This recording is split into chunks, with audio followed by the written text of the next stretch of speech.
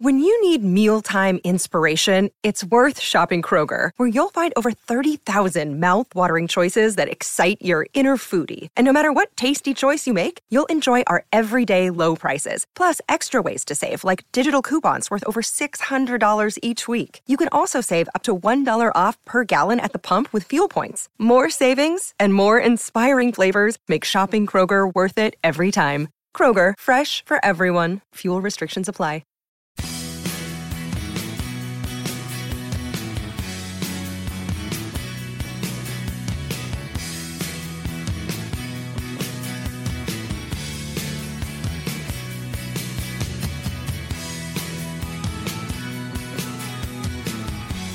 Welcome to Moments That Rock, a proud member of the Pantheon group of podcasts and home to a plethora of wonderful music-based podcasts. I'm your host, Tony Michaelidis, and after spending some 30 years in the music industry and working with some of the world's leading artists, I've finally been paroled, adopted by Pantheon and sharing some amazing stories from some equally amazing people. Moments That Rock is that moment where artists and music industry insiders share moments that rocked their world. And today, by way of a contrast, nothing we want to keep the same every week anyway, is just one person, a veteran himself of the music industry, a publicist for a good long time and an author himself. His name is Dennis McNally, but we'll leave the introduction to him. All I can tell you is he spent a long time with the Grateful Dead, and to talk about insider insights, Dennis has them all. But we'll let him introduce himself.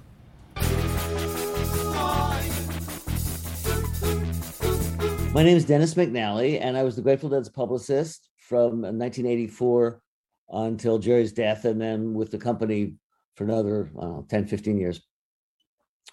I also wrote a book about the Grateful Dead called A Long Strange Trip, The Inside History of the Grateful Dead, which, plug, actually made it to the New York Times bestseller list for 1 week, but it was a good week. Before I became the publicist, in 1980, Jerry Garcia invited me to be their biographer because he liked the book I had done about Jack Kerouac, who I might add just last weekend was the centennial of his birth, 100 years. What was really getting to me last week was that I began that book 50 years ago. I had the idea in February of 1972. A guy gave it to me, gave me the idea. I was talking about sort of generalities, and he said, you should write a book about Kerouac. His papers are at Columbia, and you can stay with my friends in the Bronx. So I wrote that book about Kerouac, and in the process, the same guy had also turned me on the Grateful Dead, and I wanted to write a book about the Grateful Dead, and the universe decided to listen to me and Jerry, and I eventually met Jerry, and oh so casually mentioned that I had written this book and sent it to him, and he got very excited because Kerouac, when he was 16, Kerouac was his role model, and frankly, it stayed that way until the day he died. His sort of way of navigating through life, he took from the lessons of On the Road about improvisation and spontaneity and etc. Brought me in as the biographer. I worked on that for a while. They needed a publicist and I needed a job, and I tried to do both simultaneously, which was clinically insane. Not only because the mentality of being an honest historian, and I think I was, and a publicist. Publicist is there to be kind to his client. I never had to lie working for the Grateful Dead because the truth was much weirder and stranger than anything anybody would believe anyway. There were some things I didn't say, obviously, but so then I became the publicist and enjoyed moments that you wouldn't believe. I'll give you another example of the world of the Grateful Dead. Not music with the Grateful Dead, but not music per se. Places that you never, ever, ever thought you'd be and are, thanks to being with fill in the blank, but in this case, the Grateful Dead. We had played a weekend in Telluride, Colorado. and there were daytime shows, and it was summer, so it was still quite light, 6 o'clock. And because the airport in Telluride is like 9,000 feet or something, it was quite high altitude. We didn't have our usual plushy plane, charter jet. They just couldn't lift off with the bodies and suitcases and all that. So we had this very odd plane, which was it looked like a DC-3 out of 1936. One seat on each side of the aisle. Everybody had a window. This is relevant as you'll see. So we get up in the air. Tomorrow's a day off, and everybody's very relaxed. And the pilot comes on. He says, "Do you guys want to go?" We were going to Phoenix, where it was 118, by the way. Do you guys want to go straight to Phoenix, or do you want to be tourists? Well, this bunch, that was an easy question. Tourists. Do you want to see the Black Canyon of the Gunnison or Monument Valley? Monument Valley. Great. So most folks know about Monument Valley, and if you don't know, Google it. You'll be very glad you did. It's very southern Utah, and it's one of the most spectacular places on the planet. And it has these buttes, right? And they rise about 2,000 feet above the valley floor. And we went and by now it's starting to get near sunset. So it's twilight, and all these buttes are made of sandstone, which just in the right light just sort of ooze color. It's just unbelievable. And we went into the valley at 1,000 feet.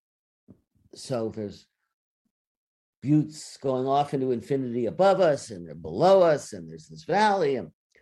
And it was, I'm pretty sure that was illegal, but nobody caught him. But what was really a bit hilarious about it is, because this is the world of the Grateful Dead. At that moment, Mickey Hart had purchased a boa constrictor, true story, boa constrictor earlier in the tour, and the Charlie, his name, Cosmic Charlie, which was a Dead song. Charlie was now on the floor of the plane, wiggling around, and when he touched certain people's feet, they would react with horror. Mickey's son, Taro, who was then about 7 or 8, is sitting in the pilot's lap, and the pilot swears Taro's flying the plane. And just to top it all off, in the back, right behind me and across the aisle, is Jerry, who's giving a film history lesson. Because, again, for those of you who don't know, white America found out about Monument Valley thanks to the location discoverer who gave it to John Ford, the famous film director. And all those John Wayne movies in the 30s, She Wore a Yellow Ribbon and Stagecoach and like that, were shot in Monument Valley. And Jerry was literally saying, "See, that's the opening of Stagecoach." And, he'd spent a lot of time in motel rooms in the 60s, staring at the screen, playing his guitar and sound off, but looking at the screen. And he knew more about movies than anybody you ever imagined. And I just was sitting there thinking, this is, and again, you have to understand it, the world of Grateful Dead, weird was actually a very positive adjective, that it had to be one of the weirdest moments of my life. And it could never have happened except that I was hanging around with these lowlifes. The thing about working with the Grateful Dead was, and it did, God knows it rocked my world for 14 years. Well, it was the greatest job in the whole world for a number of reasons. One is that I'm fairly I don't need much managing, point me. And Garcia was the leader who wouldn't lead. He had a relationship with everybody else in the band that was kind of, I always think of it as gravitational. Everybody came around, sort of focused in on him, not because he was barking orders or even making suggestions. It was charisma. I mean, he attracted people.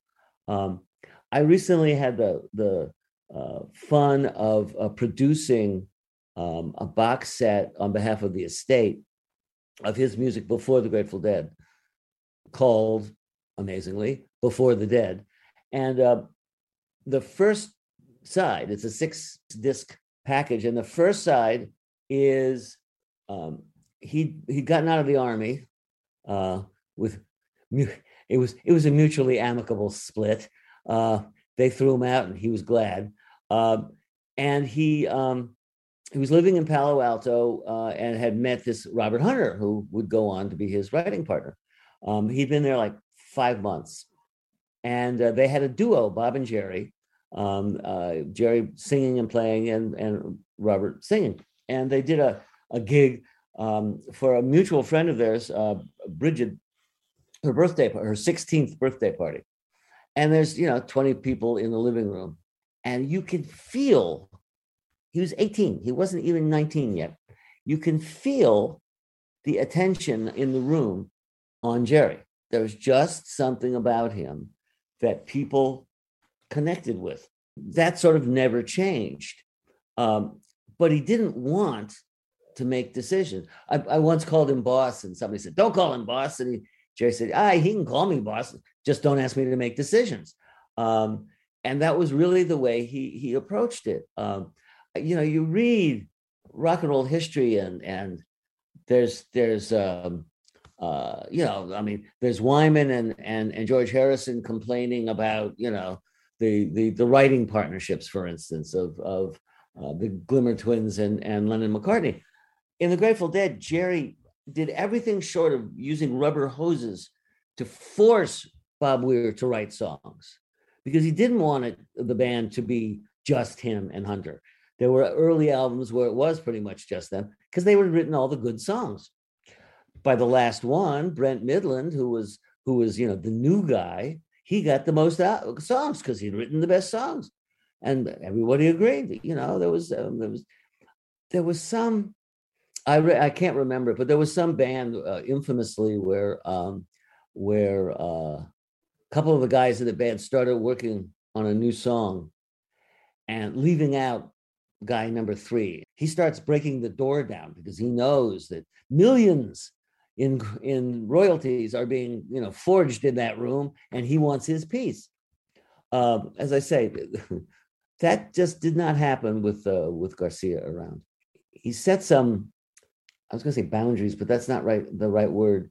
He embodied characteristics about not doing things for money, respecting your audience, all that people followed, again, not because he was the boss, but because it became, obviously to everyone that it was the right thing to do.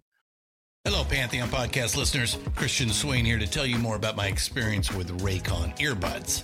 Our family now has 3 pairs of Raycon earbuds around the house, and my wife just grabbed a pair of the Headphone Pros to replace some headphones from a company that was double the price. And yes, she loves them. Now, if you haven't pulled the trigger on a pair of Raycons, or even if you have, but you're in the market for another pair because they're just that good, well, now is the time to check them out, because they just launched their upgraded model of the best-selling everyday earbuds.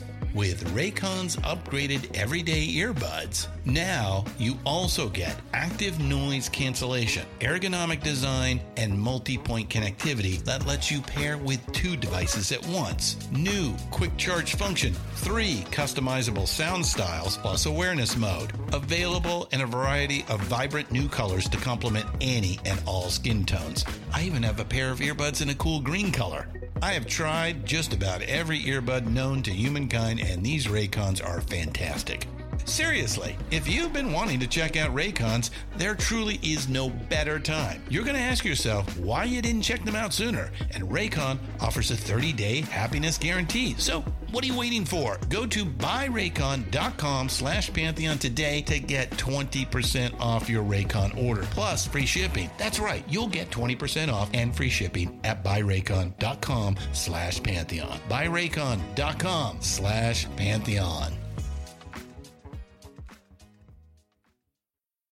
Hey folks, Stefan Shirazi and Renee Richardson here from the Metallica Report. And we are proud members of the Pantheon podcast family, where the best of music and podcasts unite. We've got something pretty cool for you. we're giving away an exclusive Metallica merch package worth over $250. That's a whole lot of Scary Guys, skulls, M72, and other sought-after Metallica swag. And we've made it easy for you to win. Follow and share the Metallica Report, and you're in the game. Go to pantheonpodcast.com/Metallica, enter your email, and hit that button to be entered to win. And just like that, you're eligible for our monthly exclusive Metallica merch package. And guess what, rockers? You can enter every month, so just do it. And while we love our global brothers and sisters, the lawyers won't let us ship outside the U.S.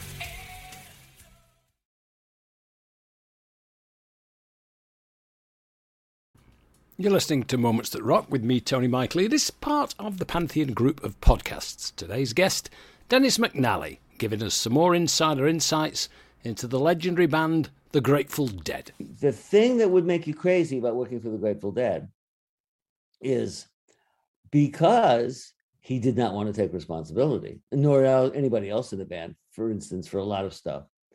The crew, when it came to the stage, the crew ran things. Now, somebody has to. I mean, you have to control flow.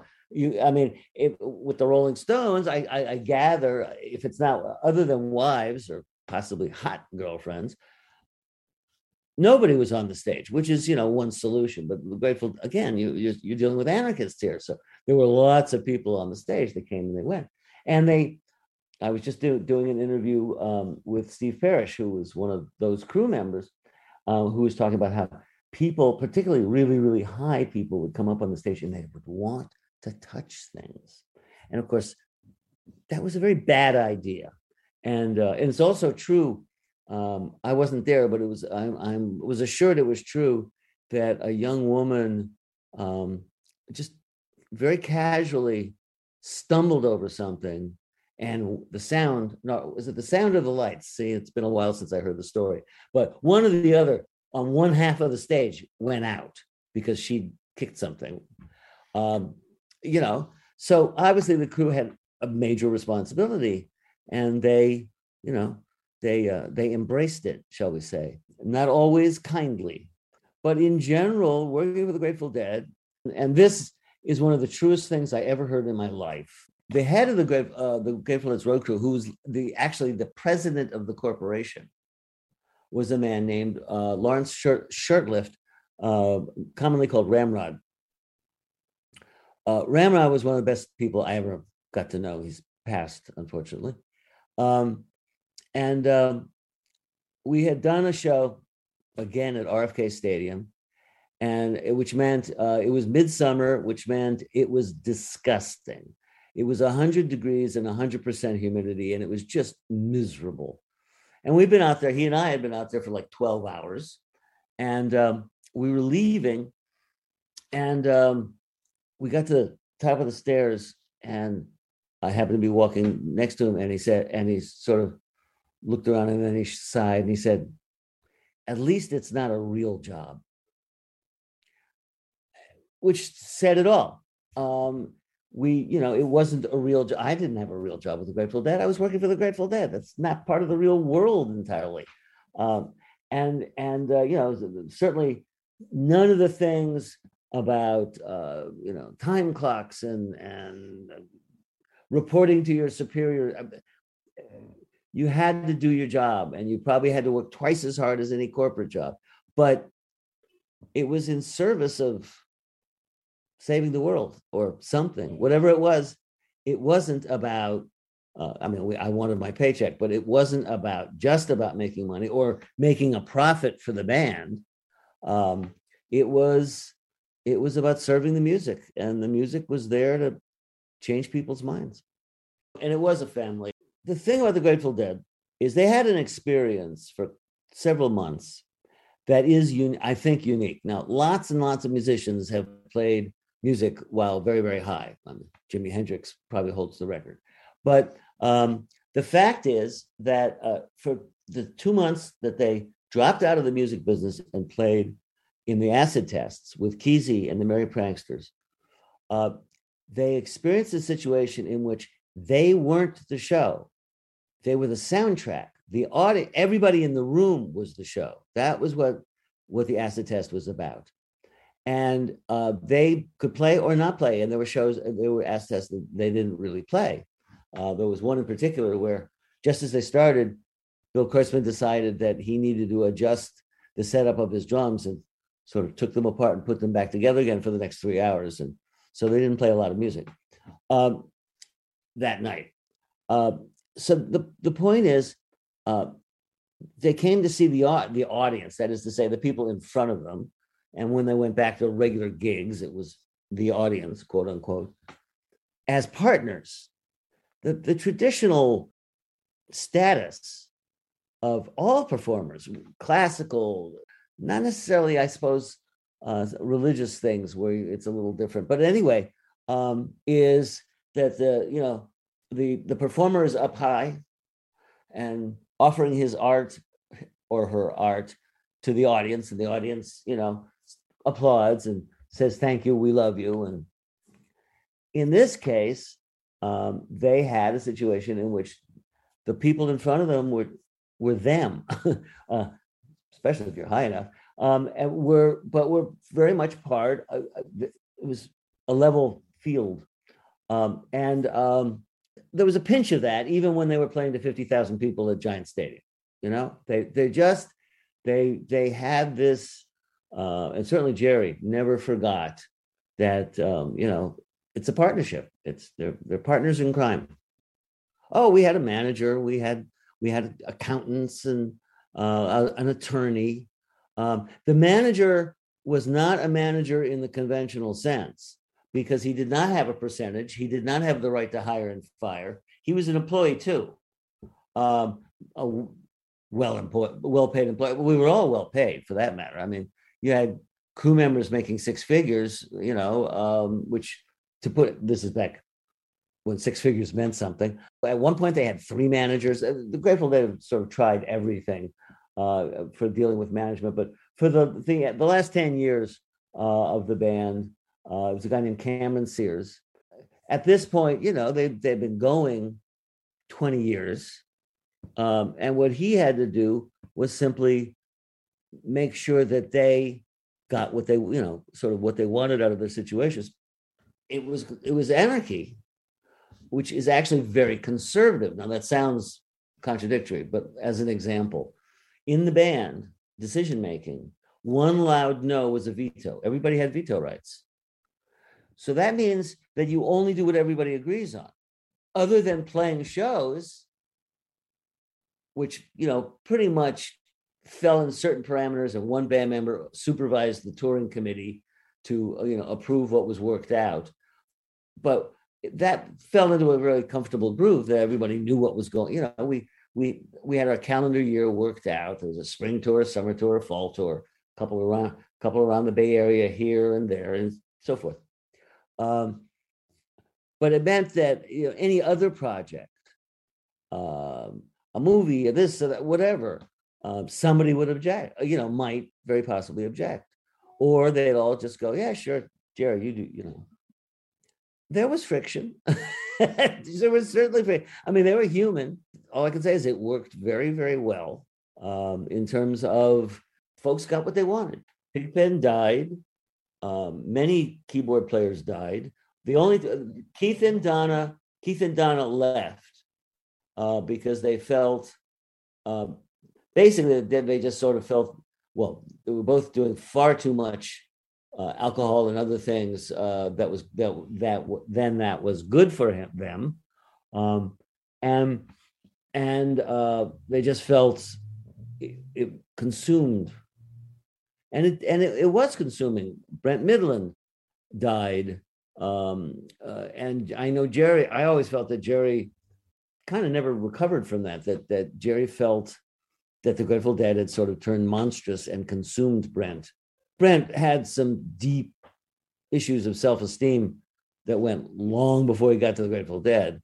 So, it wasn't just the Grateful Dead, but they were the focus of an enormous amount of energy from literally, 1 million people.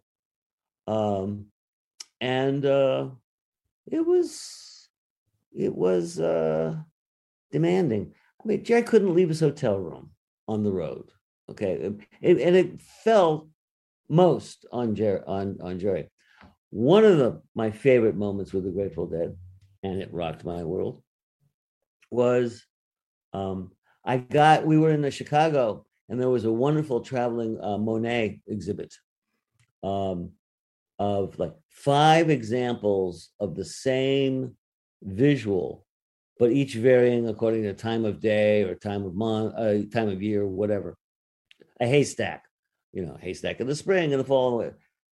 And it was an amazing show. And I got the band an hour alone. Jerry could not go to a museum without, attracting a crowd. So he got to do, we got to do that. And all they had to do was sign some autographs for the people who worked overtime to keep it was after, the place closed for the day. So, that was wonderful. And the great thing about it was about a month later, not very much longer later, we went to Europe and had a day off in Paris.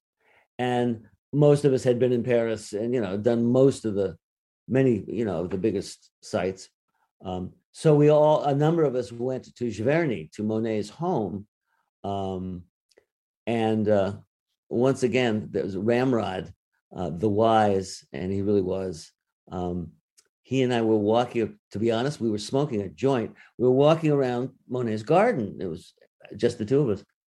And he was looking at the famous Chinese bridge. And so Ramrod, he just looked and he said, he got it right. Well, let me correct something back in that. Remember, he died of a heart attack. Jerry did. And he was clean, I might add, when he died. He had committed to changing that. What he died of was the self-neglect of a guy into his 50s who still didn't exercise, smoked cigarettes, ate horribly, and had raging diabetes. So, he died of, almost everybody over 40 recognizes, okay, I got to get a little exercise and be a little judicious about what I eat and so forth, and quit the cigarettes. And, he just did not want to take responsibility for that kind of stuff. They're connected, the drug abuse, but it wasn't the drugs that killed him, it was the cheeseburgers. I will just observe the one thing about the Grateful Dead is that they I thought, start the sentence over again. So they did this in 2015. They did a series of shows called Fare Thee Well, to the official end of the Grateful Dead. 2015, and they ended up in highly, sold at 3 sold out stadium shows, a national streaming sales that were off the charts. And I thought that was sort of things would start sort of fading away, because all things, to coin a phrase, all things must pass, and stuff will. And I was quite wrong, because what I came to realize within 6 months after was that, and of course there's still Dead and Company, but beside that, Deadheads had come to the conclusion that they were not just in love with the band, they were in love with the music. And it mattered who played it, but that was a matter of taste. And in fact, I would argue quite seriously that there are vastly more Deadheads now than there were in 1995 when Jerry died. And there are probably more Deadheads who never saw Jerry than us old farts, because there's a band called J-Rad. Joe Russo's Almost Dead. Very, very good. I like them a lot. And I went to a show of theirs at Frost Amphitheater in Palo Alto, 9,000 people. And I was up near the front, and I turned around and looked, and it was exactly the same demographic as it had been 50 years before. Some young people, mostly, some really young people in their mid-teens, and high school and college people on up, to old guys. It's like nobody left.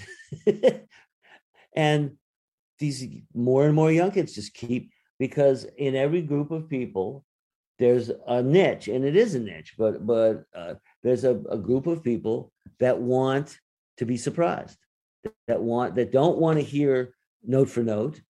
They don't want to hear what they heard on the radio, which is good because we're rarely played on the radio except for certain niche shows. And, that's Deadheads. That's Deadheads indeed. And great insider insights from Mr. Dennis McNally, an author himself, wrote a book on Jack Kerouac, which Jerry Garcia discovered, invited him along to join the crew, and he became their publicist for a good 15 years, and then stayed with them a lot longer when Jerry passed away in the mid-90s. So there you have it. You've been listening to Moments That Rock with me, Tony Michaelides, part of the Pantheon group of podcasts. We'll be back with more fun and frolics next week. Thank you for listening.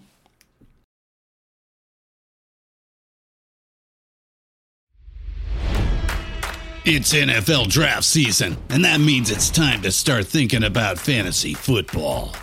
FantasyPoints.com features industry-leading experts and prognosticators using proprietary hand-charted data to help you score more fantasy points. FantasyPoints.com is the place to go for whatever kind of fantasy football you play. Whether you play fantasy football, daily fantasy sports, or do a little bit of everything, Fantasy Points has the meticulously researched content to guide you to victory. And why wait for the fall? Fantasy Points also covers the new spring football league, the UFL. Join the guru, John Hansen, Scott Barrett, Joe Dolan, and other massive names in the fantasy football universe with an exclusive offer. Use code Pantheon for 15% off any Fantasy Points package, including the all-in package, with access to every article, tool, and data nugget that Fantasy Points has to offer. That's FantasyPoints.com and code Pantheon for 15% off at Fantasy Points. FantasyPoints.com, code Pantheon. Score more fantasy points.